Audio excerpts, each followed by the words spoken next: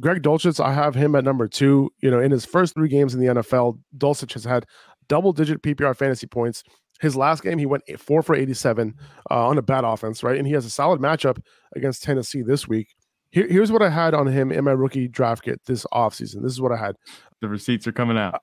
I said, no, this is just yeah, no. I'm not making fun of you. I'm just saying. I think no. I know. I just want to state that I'm not trying to receipt myself. This is more like why I think he's a good pickup. That's kind of what I'm saying. So I'm going to say that he looked the best of film on film to me. He had 2.17 yards per team pass attempt. That was third best in this class behind Trey McBride and Isaiah Likely.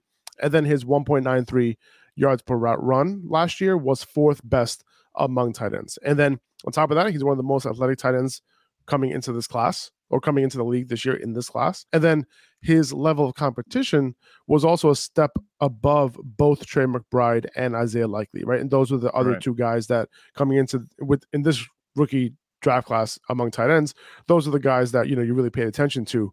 He was able to get it done, with better competition. So, something to kind of note as him as a prospect, what he looked like. So pick him up. That's basically what it comes down to. Absolutely. He's finished as a tight end 1 every week, right? In terms of points scored. So how could you not pick that up? The way the tight end landscape is, nobody's going to be doing better than you at that point, unless they have Kelsey or Andrews. And Andrews was hurt. And, just talking about tight ends, even, Greg Dulcich, he looks like he could be a good tight end, especially, if he continues to build rapport with Russell Wilson. Russell Wilson is supposed to be in Denver for a while now. So that could end up being a nice two-headed monster there between Russell Wilson and Greg Dulcich. That could be a good connection.